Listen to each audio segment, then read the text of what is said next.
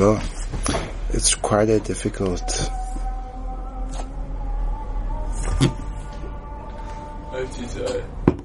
Right. It's quite a.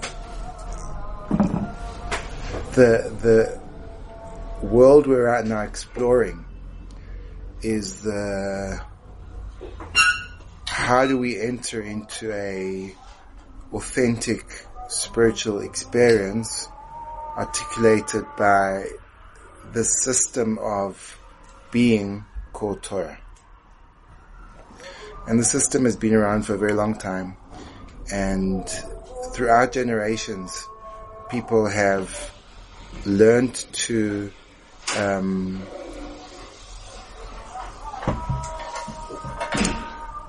whilst moving with the times, retain the consistent insights of we use the word truth, but truth often has a different connotation to the word that I would like to use, which is more reality. And the point that we've discussed multiple times is that reality has a series of different layers to it. And the most external layer of reality is always the reality that's processed through our senses. It's the most accessible. It's the one that we don't have to be trained to perceive, because it's simply, well, unless we are in some way, have some kind of malfunction in our sensory processing. But otherwise, it's just part and parcel of being human. Is we hear, we see, we smell, and therefore we have a basic logical mechanism which can process our sensory experiences. Beneath that, there's another dimension which not everyone has access to, and it's much more linked into self-development as opposed to, let's say, motor development, which is the emotional world. The emotional world is much more subtle, it's far less visible. It requires taking a processing mechanism which is different from the logical processing mechanism. People can be extremely bright, and they can be completely emotionally unintelligent. People who are on the autistic spectrum often experience this. There's a great woman called Temple Grandin. Probably many of you have heard of her, judging by your faces. None of you have. And she's famous because she's very articulate about autism. She's written a book about it. She's also extremely successful. Her job she does a lot of work with designing animal facilities. And the reason why she's so brilliant at designing animal facilities is that her autism allows her to have a experiential understanding of how animals work. So in a cow dip, she recognizes that before the cow enters into this submersive experience of being in water, the cow is scared. So it will shift its feet. And therefore she designs a very solid entrance so that cows will end up falling and drowning. And she was able to pick that up because she walked through the cow dip and she experienced it as the animal would. And she's actually designed a shchita process where the animal feels no fear, doesn't panic, doesn't struggle, because the animals, it's like this, it's a whole machine which is quite complex, but it's amazing. So she's extremely successful woman, but she's autistic and she's had a really tough life. There's actually a movie they've just made about her, and I think it may even be called Temple Grandin, where they dramatize her growing up as an adolescent and how she couldn't really understand social clues. She didn't get it. So she's an extremely brilliant woman and has no emotional intelligence. So a person doesn't have to get the emotional intelligence is actually a different kind of intelligence to intellectual intelligence. You have people who are intellectually brilliant and emotionally stupid. They would look something like a person who's just come up with a whole new way of designing a building which is so incredibly engineered that I've actually seen a building like this, that it's completely self-sufficient. that it's the plants supply the oxygen which cool the air instead of air conditioners. So it's like it's an environment. They create an environment. You get brilliant understanding the biology and the design and the engineering, and they're putting it all together and creating like a self-sufficient environment. I think there's actually quite a few of these places in Israel where they're completely green and they use only real natural energies. You can be brilliant. And then someone comes in and they say hello and you don't notice them, which is emotionally stupid because they're looking for recognition, they're looking to be acknowledged, they're looking for you to gauge the expression on their face. Do they need empathy? Do they need encouragement? Do they need a warm hello? But you just are kind of figuring out this last nuance of how you're going to design your building, and you're a brilliant person, but it doesn't necessarily carry through to the emotional realm. And you can have the opposite as well. You can have people who emotionally are brilliant and intellectually are very challenged. They can't kind of get these complex, abstract theories of calculus and the like, but they'll know exactly, they'll walk into a room and they'll be able to position everyone according to their emotional state. I have a relative who, when she walks into the room, people get caught off guard because she'll walk into a room and she'll like kind of go over to a person and say, "I'm really sorry." The person, what are you talking about? Well, I can see that you're like really having a tough time. I say, "Well, how did you know?" You know. So emotional intelligence is a different kind of intelligence, but it's also a level of reality. It's a reality that we all experience emotions in a certain way, and a lot of the stuff that relationships, which is the basic defining component of what humanity is all about, are defined by emotional intelligence. But it's much harder to grasp, and you can completely miss it. So therefore it's not surprising that the most refined and sophisticated level of reality, which is the spiritual world, can be easily missed. You can have people who've got higher spiritual intelligence. Like I meet students who have no background in Judaism or any other spiritual practice, but when you start to speak to them about the spiritual world, they just get it. Because they've got some people are emotionally talented, some people are intellectually talented, some people are spiritually talented, they have a high spiritual intelligence. And you have people who've got very low spiritual intelligence, and they find it very difficult to grasp anything which is abstract and not concrete, and certainly something which is of a higher realm and transcendent. They kind of say, well, what do you mean? Who says it exists? Very much like if you spoke to an autistic person, they'll say, what do you mean they were upset with me? They wouldn't have the faculty to process it. So the spiritual universe is the most subtle of, let's say, the three dimensions that we've discussed until now. And the point of Torah is to allow us a access into that world. But because it's so subtle and so unfamiliar, it requires enormous amounts of guidance to even start to pick up some of the energies that are present. So I'll give you an example. In the passage of time, the way that we see that the physical world and the spiritual world sync is that the day and night aren't just random reflections of the Earth's capacity to rotate on its axis. Sorry. Am I being a little bit too? Am I putting too many big words into too many complex concepts? So is this boring? No. How'd you know? Can someone prove to me that this is not boring? I fall asleep. I'm still listening. Okay. Bad? Anyone else like something like a little bit more solid than that? I'm not falling asleep and I'm still listening. It's okay. It's okay.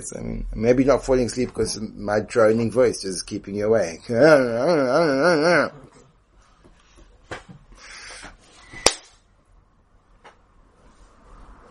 Think about it like this. The world rotates on its axis, the Earth. And therefore you have something called night and day.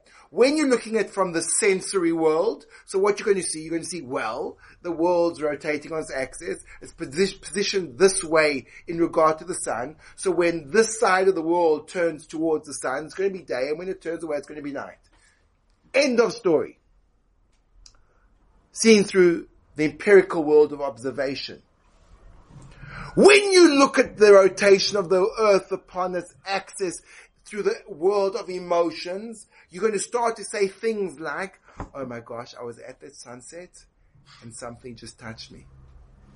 The way that the horizon started to go from light orange to this deep crimson was captivating. I felt stirring inside of me, and then the night progressed until it became this velvety black, punctuated with these shining stars. That's emotional. I'm seeing the same universe, but I'm using a different lens to see it through. You getting this? Are you all getting this? I can see it through the spiritual world. Spiritual world was, I see darkness fall. Darkness means I can't plot my path ahead.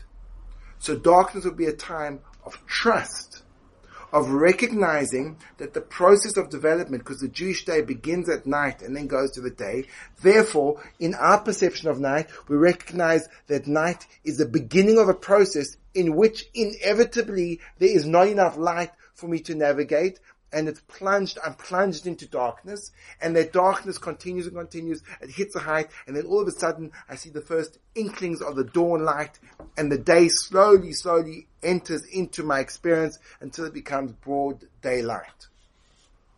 And then I'll understand that the nature of the rotation of the earth reflects a spiritual reality, that the process of progression is darkness and then light. I've always been with confusion, doubt, a lack of understanding, striving to get the answers to so many questions. And as I progress into that process, slowly but surely, as the process goes on, the light starts to begin to appear on the eastern horizon.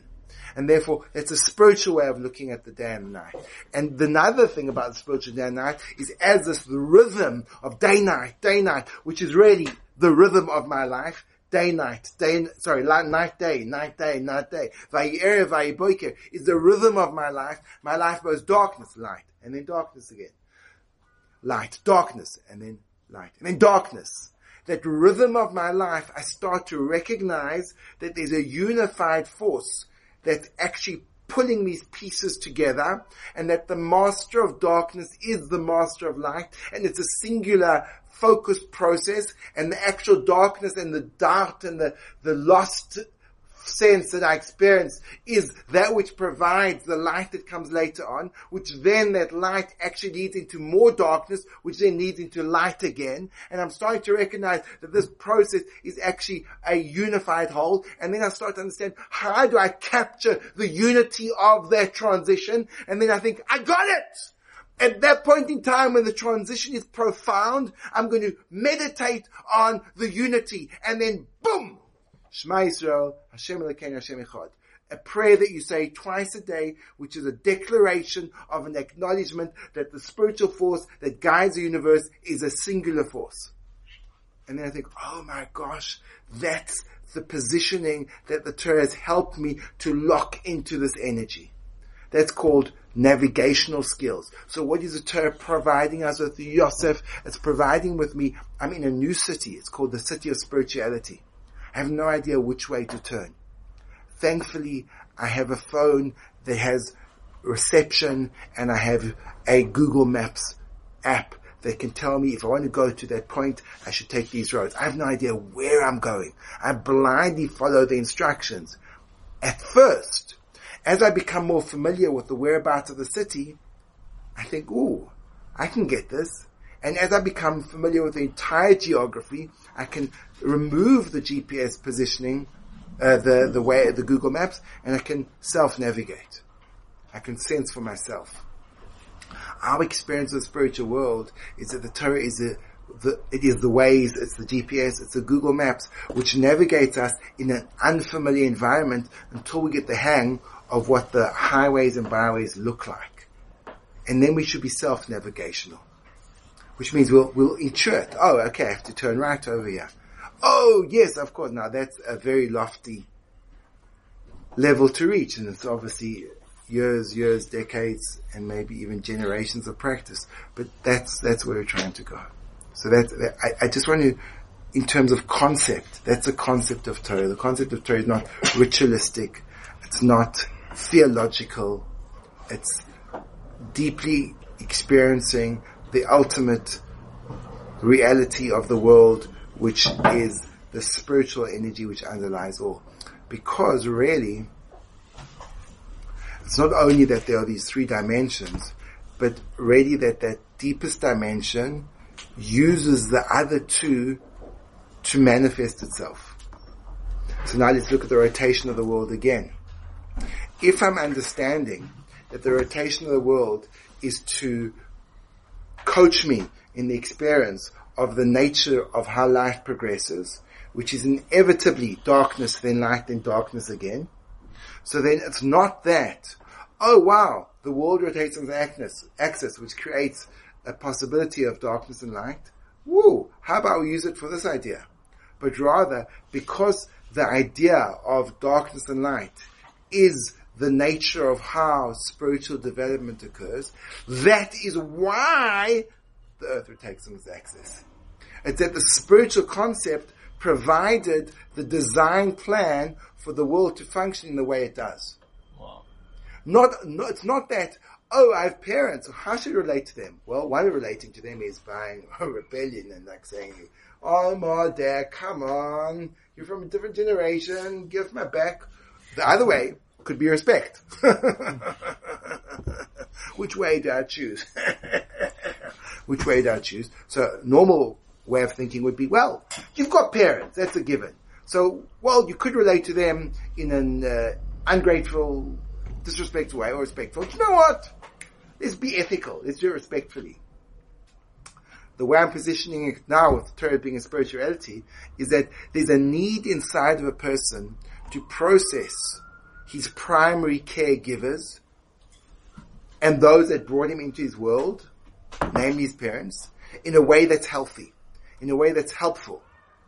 And therefore, since there's a spiritual need for that, the way that people were designed was to be born from parents.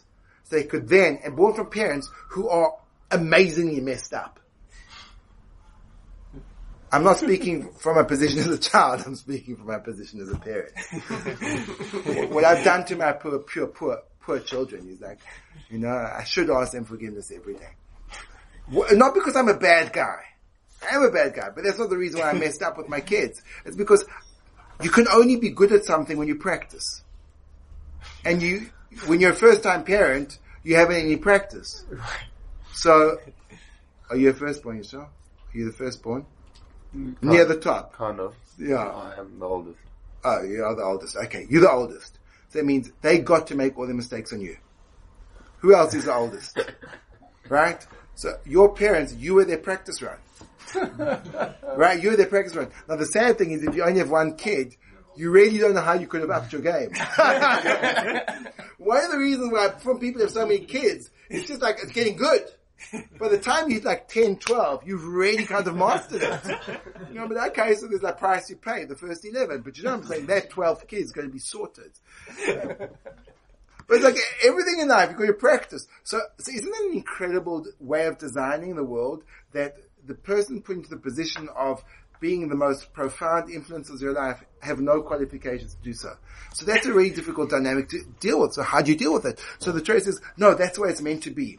Because those mistakes that they make are the mistakes which are your formative developmental reality, which is going to define the nature of your struggles, challenges, talents, and powers in life.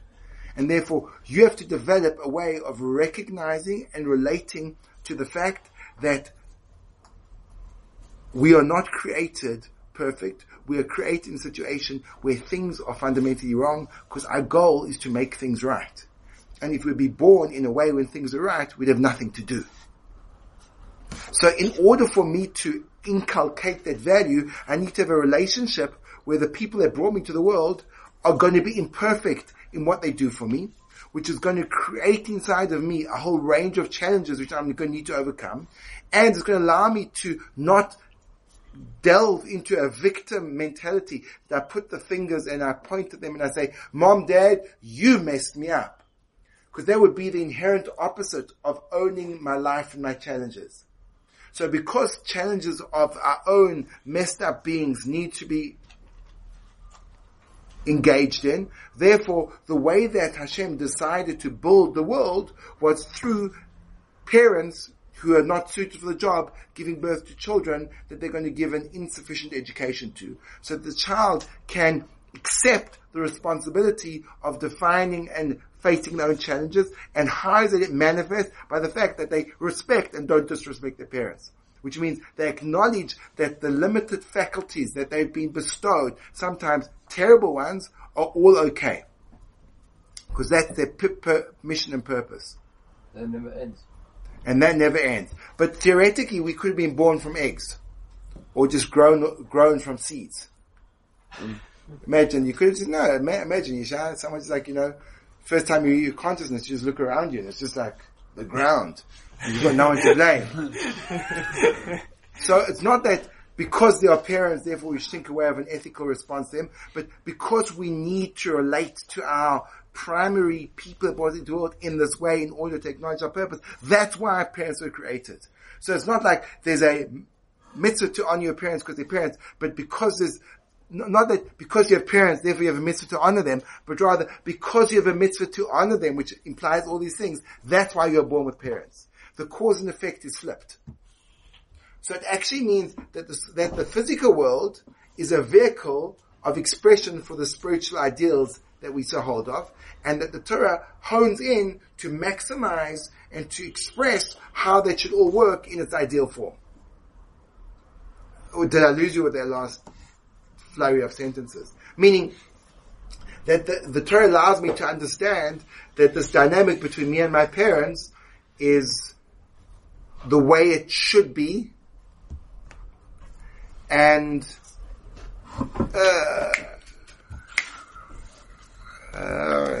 let me find better words to express this. It's such a radical paradigm shift that it changes everything. So, for example, I'll see if I can get back and find better words to express it.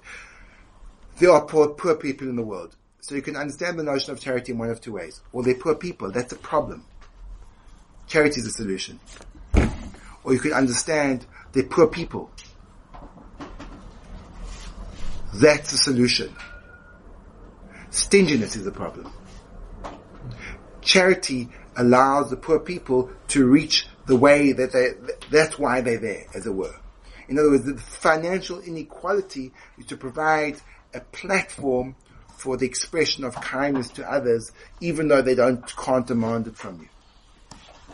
So it's not because they are poor people there's charity, but because there's a need for charity, that's why they're poor people. All the causes and effects are flipped. You get me? Yes, Eitan. Is it like there's like a spiritual world, there's a need to give charity. Yes. So therefore, there had to have been poor people. Right. And that's why Turnus Rufus, I believe, came to Rabbi Akiva and said to him, why, if God is in charge of the world's financial balances, why does he just feed all the poor people? Which is like such a legitimate claim. In other words, if poor people is a problem, so then go to the kindest, best, most benevolent being in the world and say, Master of the universe, you have all the cash in the world, why don't you just dish it out to the people that need it? So obviously it depends on if poor people is a necessary component of our experience of reality. And therefore everything in reality, sickness, health, poverty, riches, pleasure, pain, all become these moving parts in an expression of a higher spiritual realm. And what the Torah allows us to do is to access the reality of our experience in this world and not to be beguiled into thinking that the surface experience is what it's all really about. And it totally transforms our perception of cause and effect. And here we are. I think it's huge. So I'll let that sink in. Maybe we'll revisit it another stage because it is quite big. And I thought maybe now we're just like, I don't know, beers. Or scotch. No, scotch. I know, it's a big idea. So, maybe we'll stop there.